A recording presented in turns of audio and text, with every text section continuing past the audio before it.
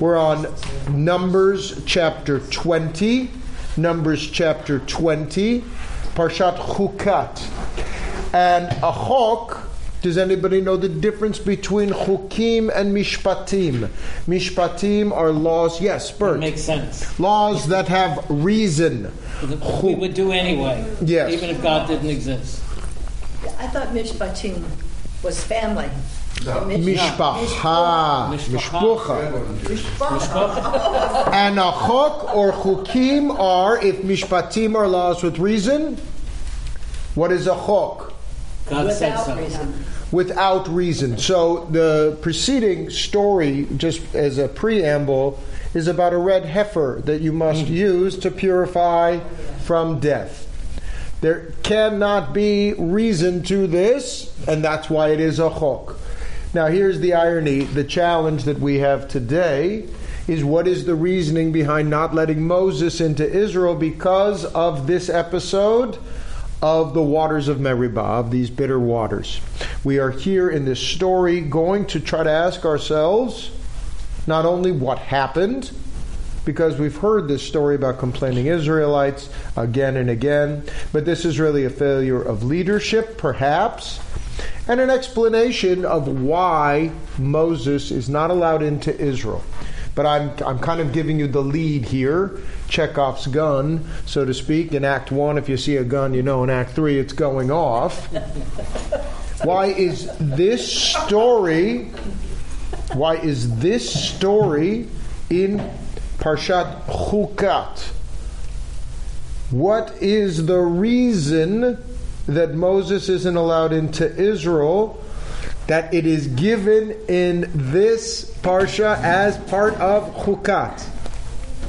Is that a rhetorical question, or you make it explicit just so that everyone's on the same Torah page? Well, is it because this is where Miriam's death is placed? So we're going to talk about that. Absolutely, you could. But so I'm going to even be more basic. Well, it's a generational transition. And Aaron passes as well in this parsha. Mm-hmm. And Moses isn't allowed. So for all of the rabbis navel-gazing and discussing, and we'll go through so many of their commentaries, I just want to say the lead. Why is Moses not allowed? Because it's not in the cards. Because God said so. It's not. That's what my folks used to say all the time. It's not in the cards. It's just. Didn't we see that it seemed like God was losing a little confidence in Moses in earlier parsha? And you could say, I'll be strong about that. I could say the same for God on the other side. God wanted to take out all the Israelites. Moses was losing some confidence too, and yet they maintained this relationship. But I guess I'm saying contextually in this parsha, it is couched within, and you'll see even in the following stories, we're going to focus on this one. These things don't have explanations. We, in retrospect, try to explain why all these things happen. We spend so much of our lives, in fact, building the categories of as to why. Well, why didn't he get into Harvard? Well, there's these problems and that problem, society problems. Why is it hotter? It's hotter because it's getting hotter. Now, I do think that there are environmental reasons to this heat wave that's about to come upon us. But let's take a look. But my favorite is from the Emek HaDavar, Ramas. It was actually, Moshe Chaim Luzzatto, who said, 19th century Italy, he said the rabbis have put so many reasons, 14 different reasons they've come up with why Moses isn't allowed into Israel. I don't want to sin further and give you another reason. There are people who say everything happens for a reason. Quite the opposite is true. And the writing, Why Do Bad Things Happen to Good People, discusses that entire dichotomy. Oh, for sure. That Kushner book, When Bad Things Happen to Good People, walks through the book of Job. There's no reason. So let's begin here. And I really do want to take this not just Torah in its time and place, but for us as well, when we have a community that is complaining about water, that they can't find water. Let's do a close read. Chapter 20. The Israelites, Vayavo'u b'nei Yisrael, Kol ha'eda midbar Tzin, arrived at the body of the wilderness of Tzin. That's with the tzadi, not a midbar of sin, although some have said that. The first of the new moon, the people stayed at Kadesh.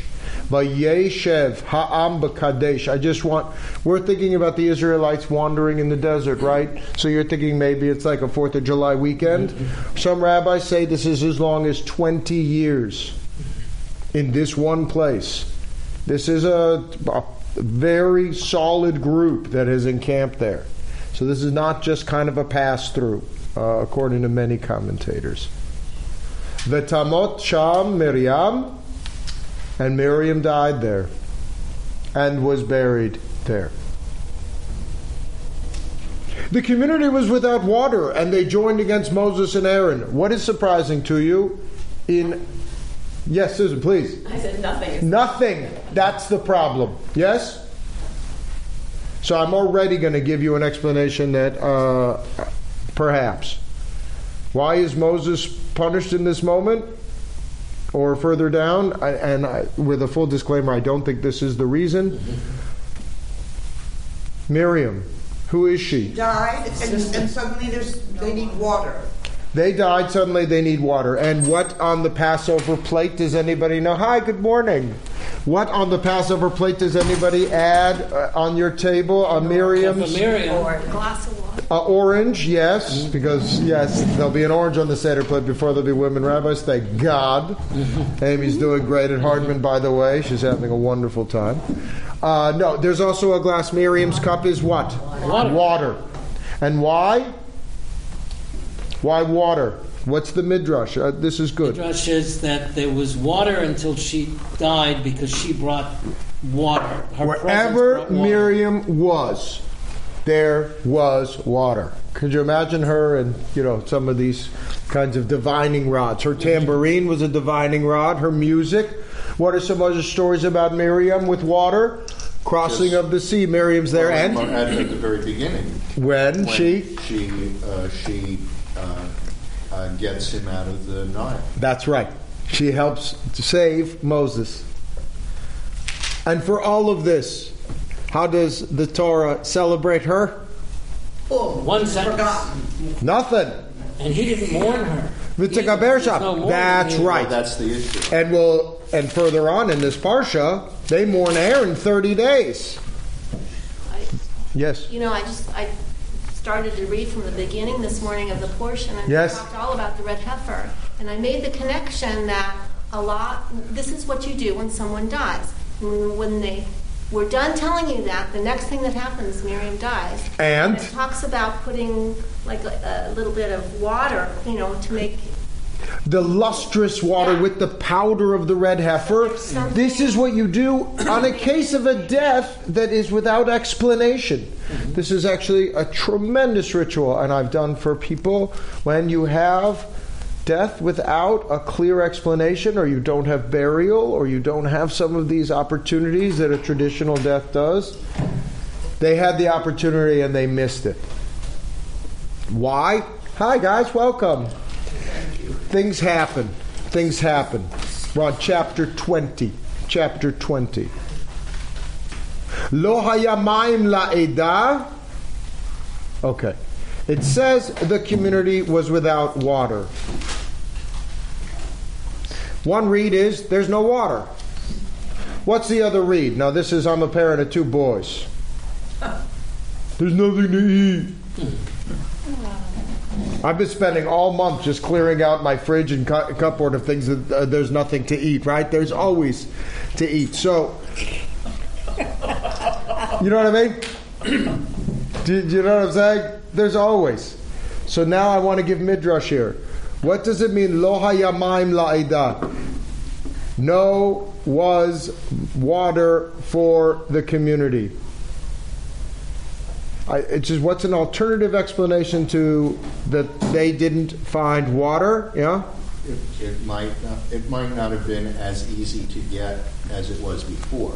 In other words, there may be water, but you might have to go a mile to get it.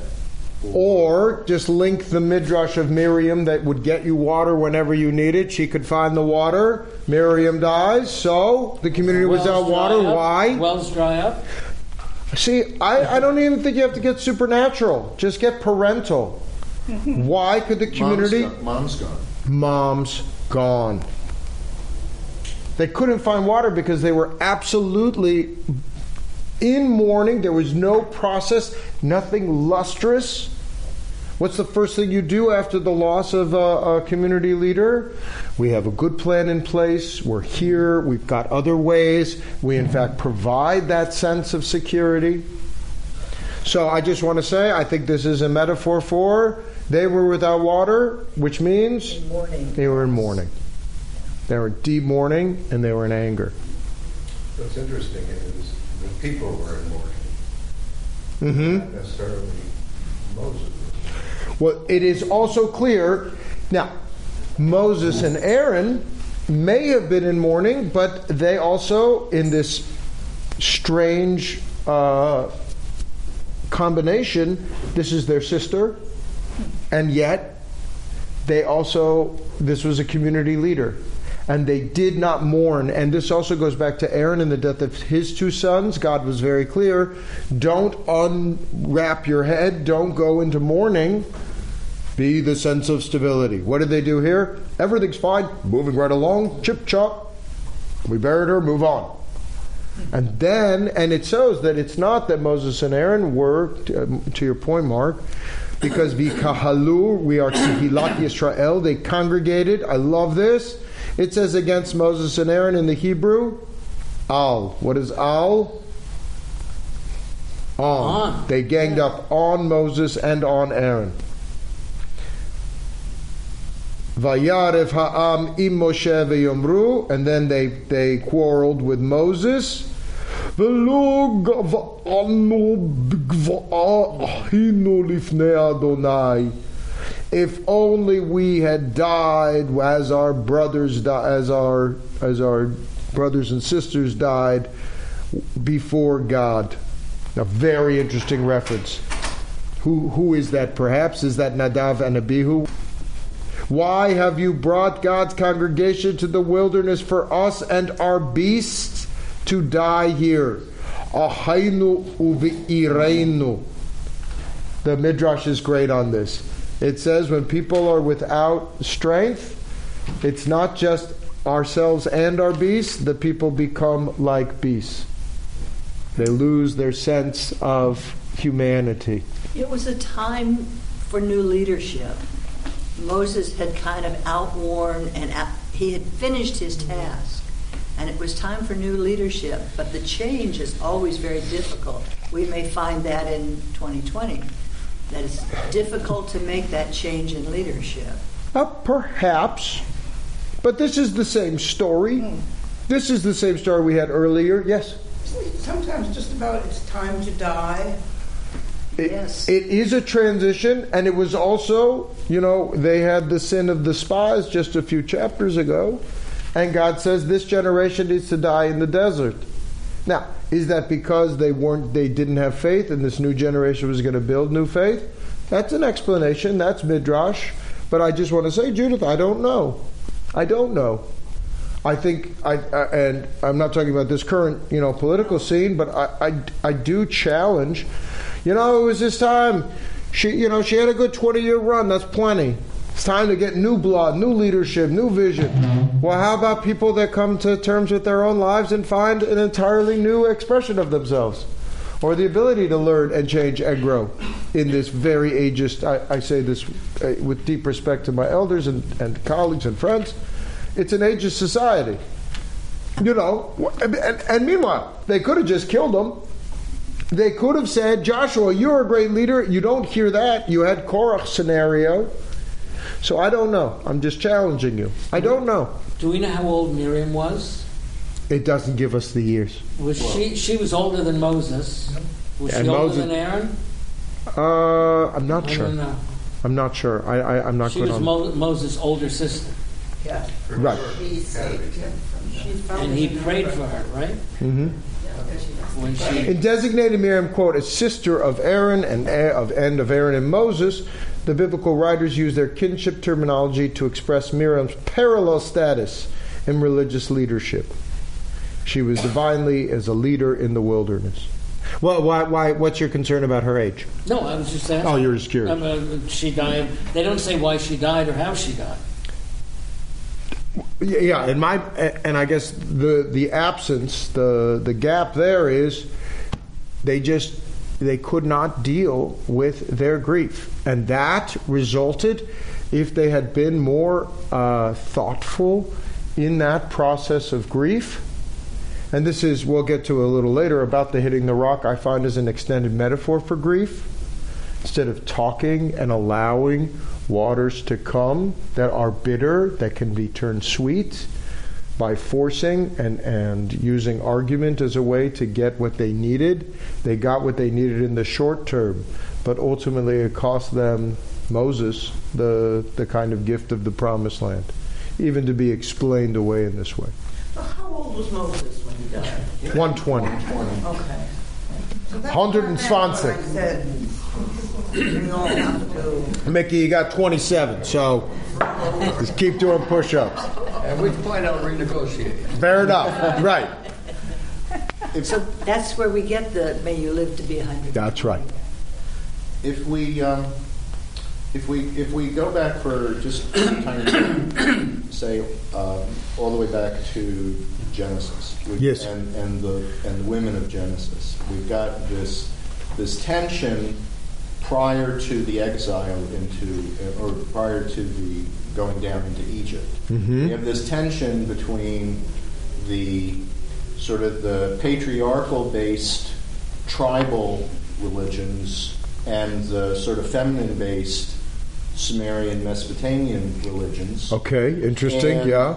And so, in some sense, even Miriam, even though there's no direct connection between the power of the feminine, clearly there is a power of the feminine still going on with Miriam, because, she's got the divining rod. She's the one who kind of knows where to do that. Okay, interesting. Okay, and then this is kind of like her death is almost like the last gasp of this the Jewish feminine, matriarchy. The feminine influence within Judaism. So in that read, I'm trying to follow it, which in that read, is it perhaps they didn't mourn her death officially, turn it into something cultic, for fear of perpetuation of a Idolatry? mystical idol. Well, not necessarily. Just a different viewpoint from the Moses Aaron patriarchy, which by now is becoming the orthodoxy. Very interesting. Very interesting. Thought. Just that feminists look at it as women didn't count. It was totally patriarchal. I mean, I see the gap from verse 2, from 1 to 2, that Midrash needs to scream. This is where Rashi says, what? Huh? Nothing? And this is what comes out. You have a rebellious child. They didn't do anything after the death of their mom, and all of a sudden there's a rebellious child 5 years down the road. Well, you didn't see it. They were such a good kid. These are the kinds of moments that you say, hey, something is missing. Va'ala haron, and now let us. But we've heard this before. Oh, why did you make us leave Egypt? Now I'm on verse 5. To bring us to this wretched place. No grain or figs or vines or pomegranates. There isn't even water. And Moses and Aaron came away from the congregation. I love this. They went El Petach Ohel Moed. They went to the door of the tent of the meeting. They just went to the entrance, and they fell on their faces. Vayiplu al Panehem. They fell on their faces. Now, does that mean prayer, or does that mean oi? Yeah. Sadness.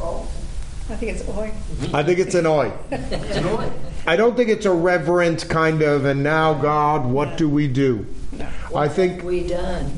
so. This is, and I'm curious, just with the professional wisdom here.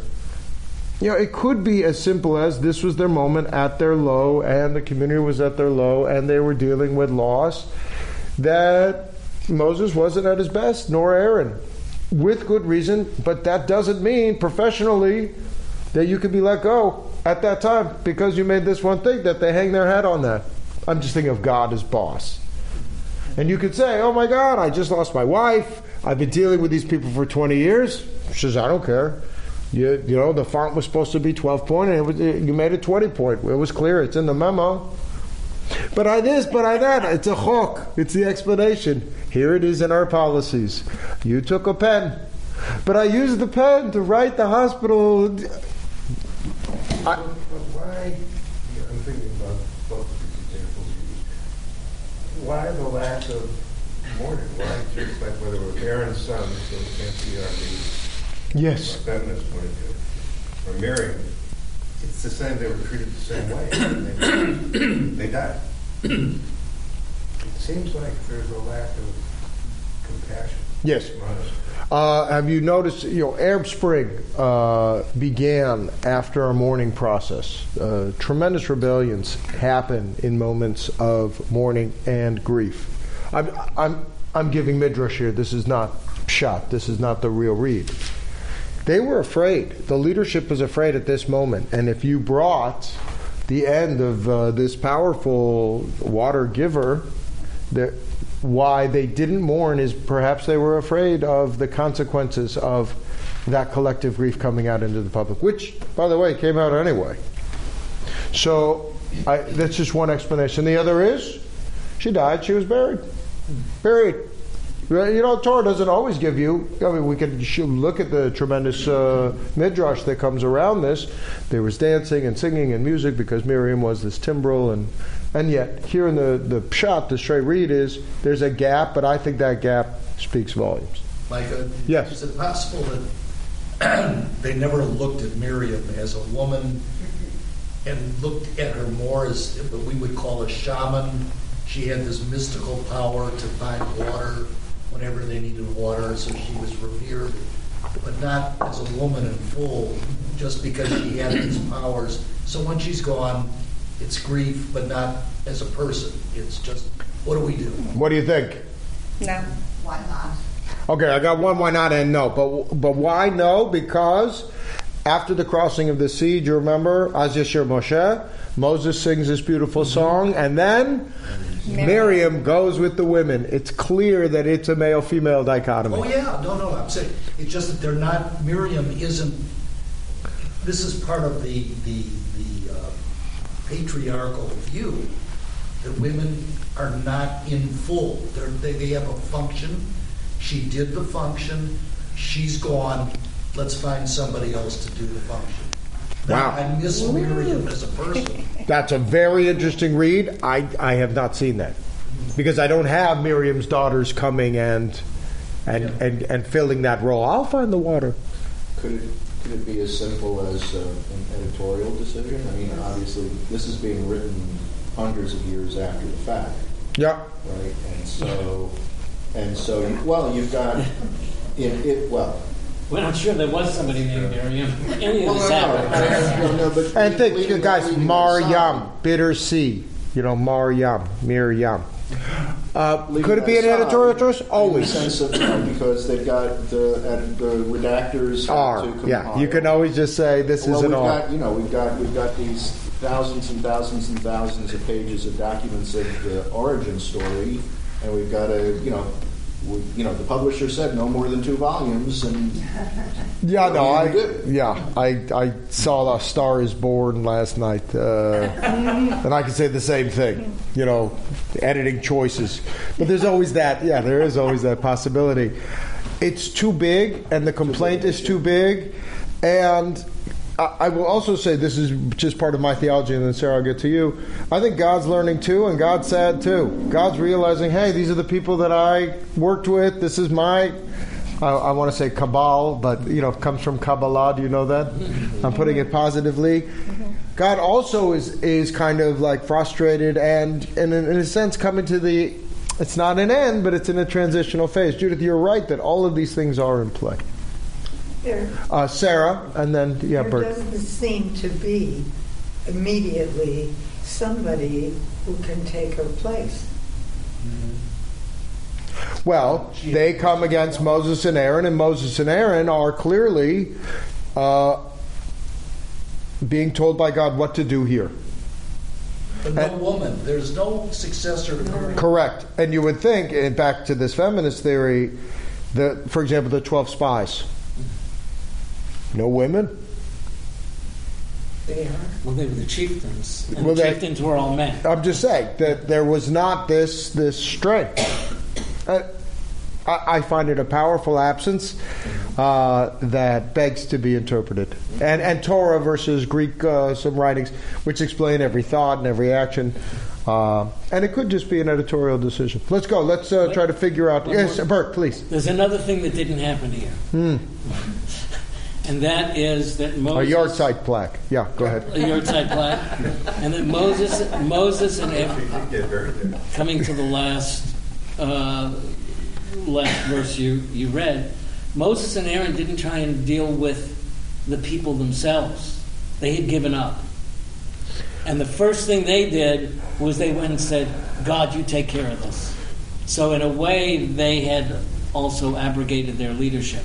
It shows a slight difference between the last bitter waters or the even Slav in Baalotcha, the quail, where Moses and Aaron did go almost put God, even in the Korach. Moses was strategizing what miracle God was going to do with the fire pans to try to create. They are not problem solvers here, I will agree. They just fall on their face and say, do it.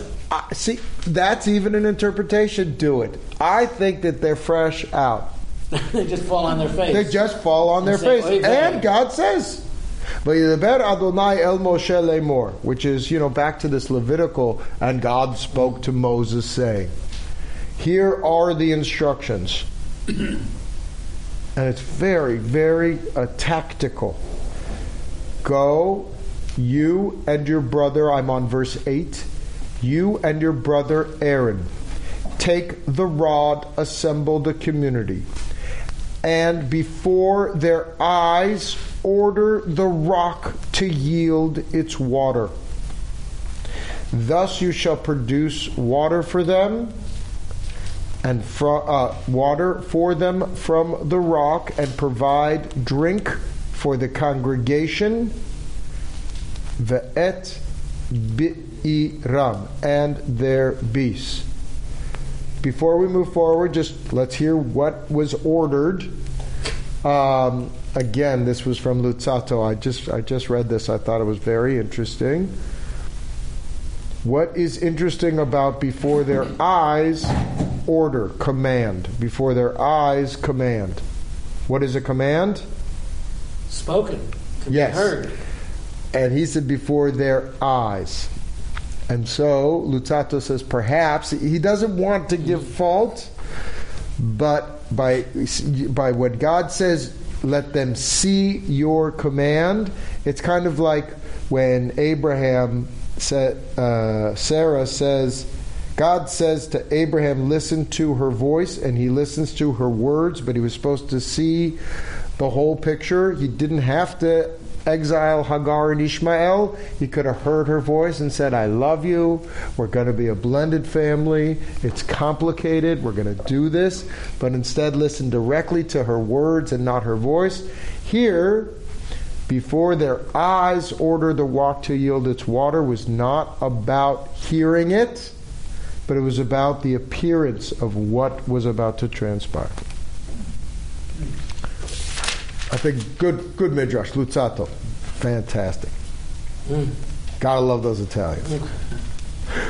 Moses took the rod. Now we're on chapter 20, verse 9. Vayikach Moshe et hamatem milifnei Adonai. He took the rod before God. Ka'asher tzivahu. So far so good. Just as he commanded. Vayakhilu Moshe va'aharon et hakahal. So here Moses and Aaron assembled the congregation is to parv. Vayakhilu. Anybody in Hebrew grammar? This is a hif'il. It's an active verb.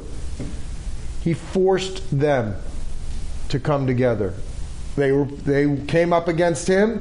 Come on, everybody, come here before me. And he said, listen, Hamorim, listen, you bitter ones. Morim, you nasties. I'm just trying to get it, you rebels. Yeah. He said, listen, you rebels. From this rock, we will give for you water? No, he poses it in a question. You want water? You can't handle the water. Sorry, that was a Jack Nicholson quote. A little bit. I haven't seen a film in months. My kids are at camp, so it was... It is. This is a real setup. This is a real scene. And what does this imply? Let me just say, and Moses raised his hand, and he struck the rock with his staff twice, and water came out and slaked the community. Out came copious water, and the community and their beast drank. Let's just keep reading, because this is not, with all of the editing choices, you could have just left it and then had it be described in Midrash. But God, it's very clear that they're laying it out. And God says to Moses, the but and vav can be so many different things. And God said to Moses and Aaron, answering, because you did not trust in me enough to affirm my sanctity, lahakdisheni le'inei b'nei Yisrael. They are sitting in Kadesh. The place that they are is in Kadesh, holy, in the sight of the Israelite people. Therefore you shall not lead this congregation into the land I have given them. And those are the waters of Meribah, the bitter waters. Meaning that the Israelites quarreled with Adonai, whose sanctity was affirmed through them. Very strange last line. So let's just take a second. Meribah was Miriam. No, Meribah is this place of waters. Not Miriam, but very close. Riv is arguing. Okay? So, bitter arguing. So what did Moses do wrong? I mean, there are 14 things he did wrong according to the rabbi. At least 4. Okay, you got 4, okay. One, well, first of all he was told to do was take the rod, speak to the rock, produce water. Right. Okay? So first, and this may go to the whole leadership, is he the leader, is he not the leader, he takes it upon himself to refer to the assembly as entirely rebellious. He calls them rebels. Right? God didn't say, some of the people are rebellious, okay, this is how we'll deal with them. For everybody else, this is what you do. Right? God is silent on the issue. Right? So Moses takes it upon himself to refer to the assembly as rebels. Then, shall we get water for you? As if I, Moses, or I with my brother Aaron, we're going to get water for you. And then, of course, he strikes the rock not once, but twice. So those are 4 things. Good. Yes? Why is it that God tells him to take a rod? It's almost as though he's testing him. Yes. So, because what is this rod? So now let's go back. What is the rod? Where was the rod before? He used it to part the sea. And what did the rod with Pharaoh? Yeah. Snake. Turned into snakes. And he would use the rod all the time. This is his magic wand. And as I told Bert, if you can go back to Exodus 17, an earlier part of this desert, which is probably a similar story, reinterpreted, he's told to hit the rock. No, Okay, now I want to get geological just for a second. Okay, and this is, for those listening online, this is called a 20-second timeout. I'm tapping my shoulders. This is the opinions of Rabbi Hyman. These are totally ridiculous, and I don't expect you to believe them, but I want to throw them out there. So imagine that we're in a kind of a glacial almost situation. Not desert, mountains. And they've been in Kadesh, and they don't have mountains. And this is a glacier. And has anybody been hiking in some of these desert ways? And you can run out of water, and there's snow everywhere. What is a possibility of getting water? How can you get water from a glacier? Melt it? So you can melt it, which I would say is talking to the water. Let's be here. It's going to take some time, but this process will happen, and by the end, has anybody seen a Bedouin gather water from a bush? It's extraordinary. There are certain bushes, eshel, I think they call it, and each gains a little dew. Some of these people think this is what manna was, and with each leaf you drip just a little bit, and then you collect that. You collect that water. And water, again, remember, is Torah. Water is a metaphor. We're not going to get metaphor. So here, just geologically.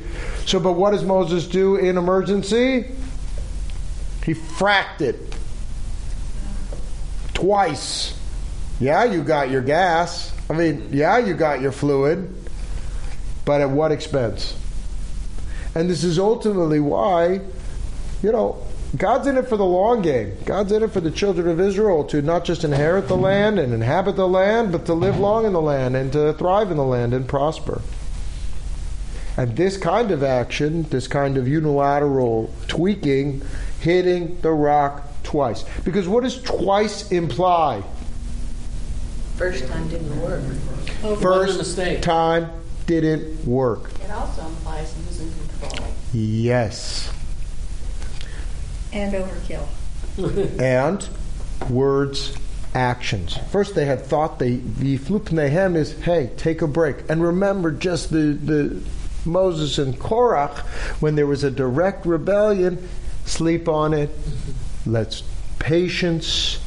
And I think so the geological makes a lot of sense to me, that this kind of violence towards the rock, combined with you rebels, implies a certain leadership. We want to see Moses as this prime, democratic, kind of noble prophet, priest, king that is benevolent and kind and gracious. And yes, absolutely humble. Not in this moment. Totalitarian, violent, and we're one step away. And I do think it's rooted in grief and loss. Wouldn't you look at this more or in the sense that it's God asserting his primacy?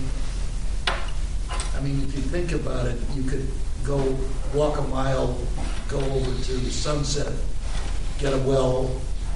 Said, no, there's a rock. I'm going to show you my power here. And not only am I going to show you my power, my Moses is going to do it at my direction. Yeah. Anybody inside? Oh, yes, Dana, please. I feel like Moses is done, and he's telling God, and God he's done, and he did the job. He gave water to the people, so right. He did his job for them. Right. But it's almost he's telling. It's kind of like the rabbi's angry sermon right before the contract extension. Like, really? Did you have to drop that kind of angry sermon right there? I just think he's done. He knows how to listen and to follow God's commands. He's been doing it for quite a while now and getting stuff accomplished. Well, the question of faith, a number of commentators, Rambam, this is a real question of Moses, that by saying it was his own ego, he was not allowing the children of Israel to see beyond him. So on one expression it's done, it's also a kind of consolidation of his power and Aaron's power. I just want to note that at the end of the line, hey ma, these are the waters that the children of Israel at Adonai Kadesh Bam, the Israelites quarreled with. What's that last line on verse 13? The Israelites quarreled with God. I think It's a bad triangle, and we've seen this again and again between God, children of Israel, and Moses. They're angry at Moses. They're really angry at God. Yeah, but it only works in relationship God to the people, people to God. And he says, because you did not trust me enough in front of the people to led the congregation in a bad direction. And then he says, in that sense, you just read, meaning the Israelites form of God, whose sanctity was affirmed through them.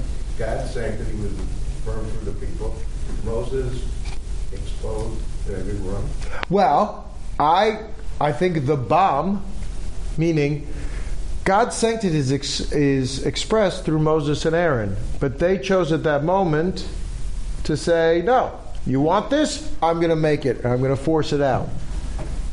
So that the only way Israel can have faith and continued faith beyond Moses. So was Moses set up in this situation? Eventually, sure. I mean, this is how HR, you know what? The people are stealing staplers and pens. You want to try to figure out who stole the stapler? Don't worry, they're going to steal another pen. And they're not stealing, they're making a mistake. And then you write, just wait. And the lack of patience and patience, it's been a long time. And God was explicit. It's going to take a whole generation turnover. Was it time for leadership? And here's where my exploratory midrash, couldn't Moses grow? Couldn't Moses turn into a techie? So what was Moses supposed to say to the rock? No. He was through. So what was Moses supposed to say to the rock? That's not here. He said, speak to the rock. Because God brought you out of this place and crossed the waters. I'm just making midrash. Right. God, not me.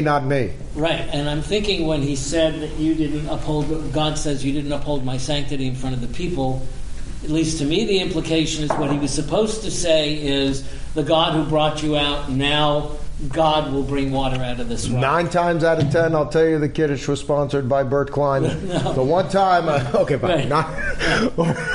the one time I say, God, we've got a great Kiddush for you. I can't believe I got locks. Right.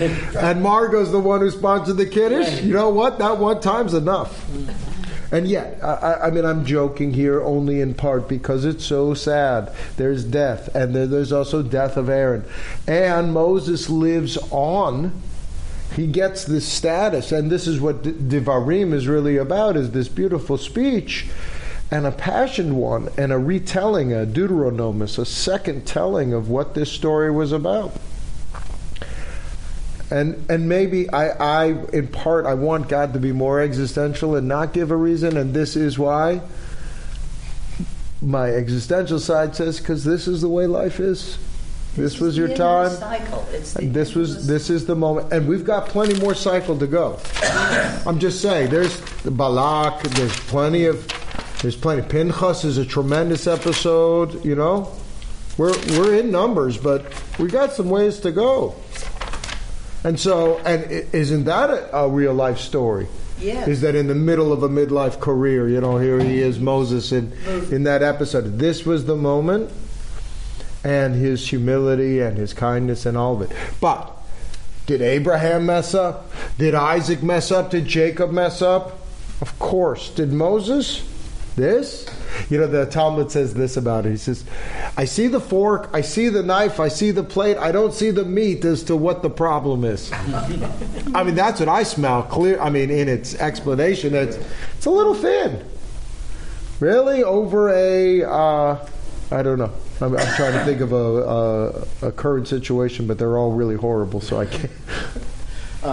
Having previously identified 4 things that might have been, things that Moses might have done wrong, now I'm going to try to cut him some slack. Okay, thank you. You had mentioned earlier that there's a body of rabbinic thought that says these guys were here for 20 years. Yes. So let's look at that 20 years. So we can now, if we're at the beginning of the 20 years, it's the old guys complaining. Well, it's the old guys complaining. Plus, we're not that far removed in time from the episode in Exodus 17. Excellent. Right, where the last. It's sort of like Moses is in grieving. God, all he hears from God is get water from the rock. He doesn't it's like he doesn't hear, you're going to speak to the rock this time, you're not going to hit it, you're just going to speak to it. Moses, he's trying to simultaneously process what happened with Miriam and getting this command from God. And he's saying, oh, it's the rock thing. So he takes the rod and then he kind of improvises, but that's why he strikes it.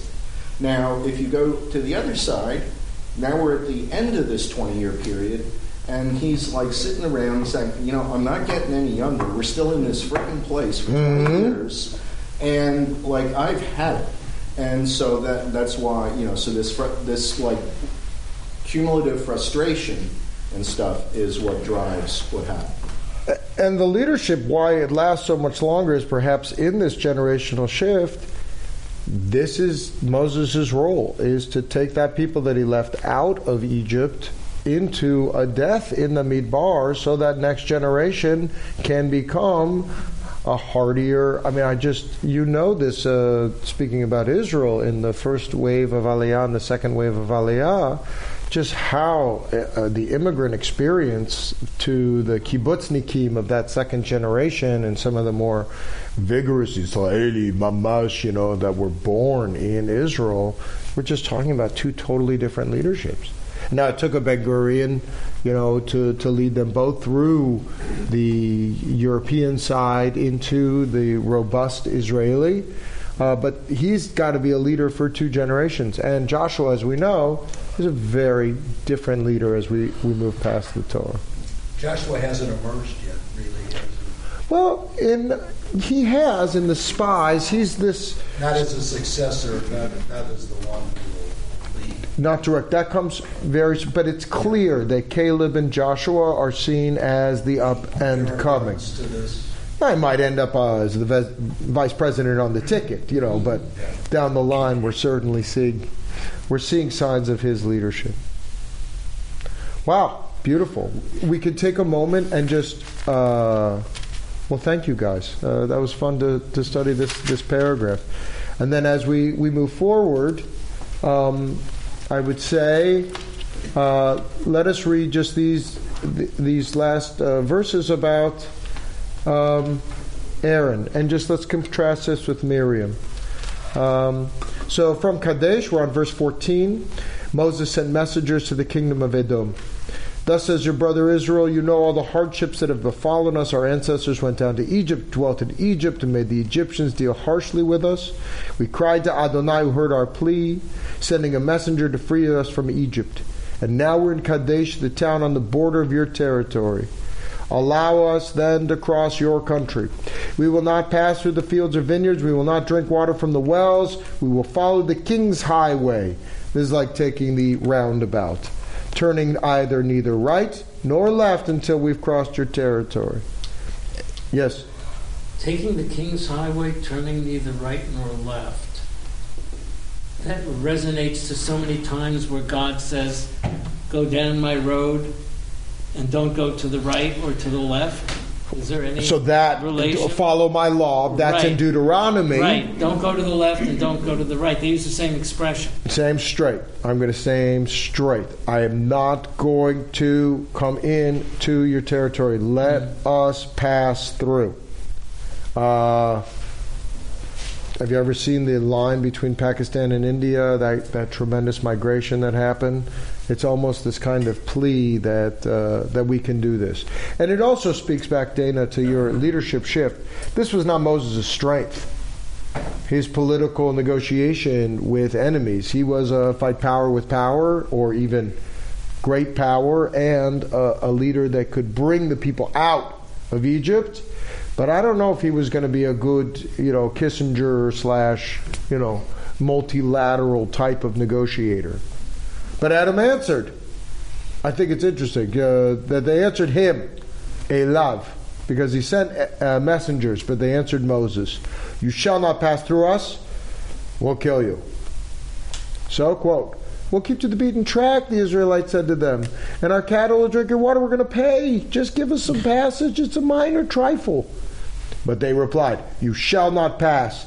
And Edom went against them in a heavy force, strongly armed. So Edom would not let Israel cross their territory, and they turned away. So then they had to take even a longer route. Setting out from Kadesh, the Israelites arrived in a body at Mount Hor. Ha'ida Hor Hahar. Ha'ida Hor Hahar. Beautiful line. 23. At Mount Hor, on the boundary of the land of Edom, Adonai said to Moses and Aaron, let Aaron be gathered to his kin. He is not to enter the land I have assigned to the Israelites, because you disobeyed my command about the waters of Meribah. But Aaron didn't disobey the command. Okay. Did he? Well, I guess he did by not stopping Moses. He didn't shift gears. He didn't speak up. He was the interlocutor. You know? And then, what's really shocking here is, I want God to be like, and by the way, you built the golden calf. I mean, you had your moment. But again, it goes back to this one insignificant moment. I think about this existentially all the time. Is it the big episodes of life that really dictate some of the causalities of our destiny? Or are they really more in that subtle moment? I mean, I don't want to say, is it like, do I want a caprese or do I want a vegetable sandwich? I'm really talking about, in interviews, in dating, in relationships, in are they the small things or are they the big things? It's accumulation of the little things, I think, that start over time. So it could be just as simple as, well, Aaron, you stayed silent. That accumulation of being the appeaser and Ohev Shalom veRodef Shalom, Aaron. He's always pursuing peace and loving peace. He loves all people, but in that love, he had a hard time saying, hey, wait. He had a hard time speaking up against it. He had the same problem with the golden calf. Correct. But then why doesn't bring it up here? Aaron was not a man of strong character when it came to standing up to holding the tribe. He didn't speak up when his sons died. Well, again, he was also ordered not to. So is a strong character? I don't know. I feel for Aaron a ton because he sucks it up. He's the second child. I can just feel, I feel it. I feel it in him. I just feel that, like, just trying to be a nice guy. I know I messed up. That's his lot, is to always appease. Yeah. But also, the priests are a lineage through him. So yes, and just let's look at the comparison between Miriam. She's buried there. Do you see how explicit it is? Mount Hor, on the boundary of the land of Edom. This is where it is, on Mount Hor. It's giving you such an explicit place. Now, we don't exactly define it. No one has built a little mausoleum to this very spot. But also, where the mountain is? Mount Hor, there's a debate. Just like St. Catherine's is maybe Mount Sinai, maybe not. I prefer to think you don't know where it is because I'm not a big fan of the reverential death places, Chilula. I like it culturally, Morocco, etc. But I also want to just take a moment.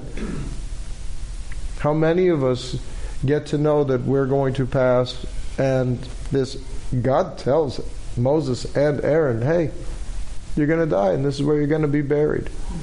Before he dies. Mm-hmm. Scary. Yeah. But I don't know. Would you rather that or Moses? You're going to die at some point. You got another 20 years with these guys. I'm not going to tell you where, when, or how. But you blew it, and that's why you're not going to make it. Aaron gets a much nicer, I think, decree. I'm curious for all of us. Would you want to know? And so Moses did as God commanded. They ascended Mount Hor in sight of the whole community. But what is it also, Dana, back to your point, that Moses strips Aaron of his vestments, puts him onto Eleazar. Transition planning. And Aaron died there on the summit of the mountain. Because if Aaron stayed living, this is kind of like the Pope Benedict XVI, when he steps down and stays around, tricky transitions. So here, Eleazar now becomes the high priest, and Aaron died on the summit of the mountain. When Moses and Eleazar came down from the mountain, the whole community knew that Aaron had breathed his last, and the house of Israel bewailed. Vayifku et Aaron 30 yom Kol Beit Yisrael. And all the house of Israel bewailed Aaron 30 days, and now I return. All right, redactor. That's an editing choice. That's a pretty nice coda. I mean, it's a good way to go. And by the way, this didn't happen to Miriam. Right. This is what I'm saying. Subtext. Did Miriam have children? I don't think so. No, Miriam. I don't recall her being married or having children. Because here he gets to go up to the top of the mountain with his son. Yes. I remember another man going to the top of a mountain with his son. This phrase is found in the Torah only in connection, let him be gathered to his kin, with 6 characters: Abraham, Ishmael, Isaac, Jacob, Moses, Aaron. This verb, however, is also used 12 when Miriam is readmitted to the camp. She is gathered in by the people before they continue their march. But gathered in, she wasn't mourned. Miriam and Aaron bookend this particular unit. So was she single? I don't think we have Miriam's lineage.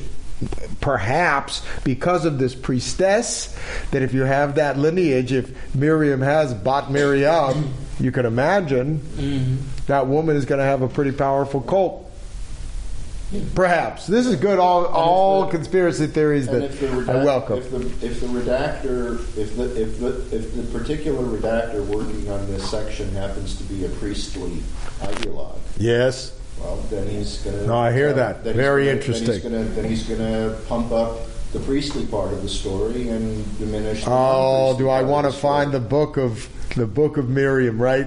That they found somewhere in Kadesh in the Sinai. We can't use this, Maybe that is an alternative read as to why it is so close.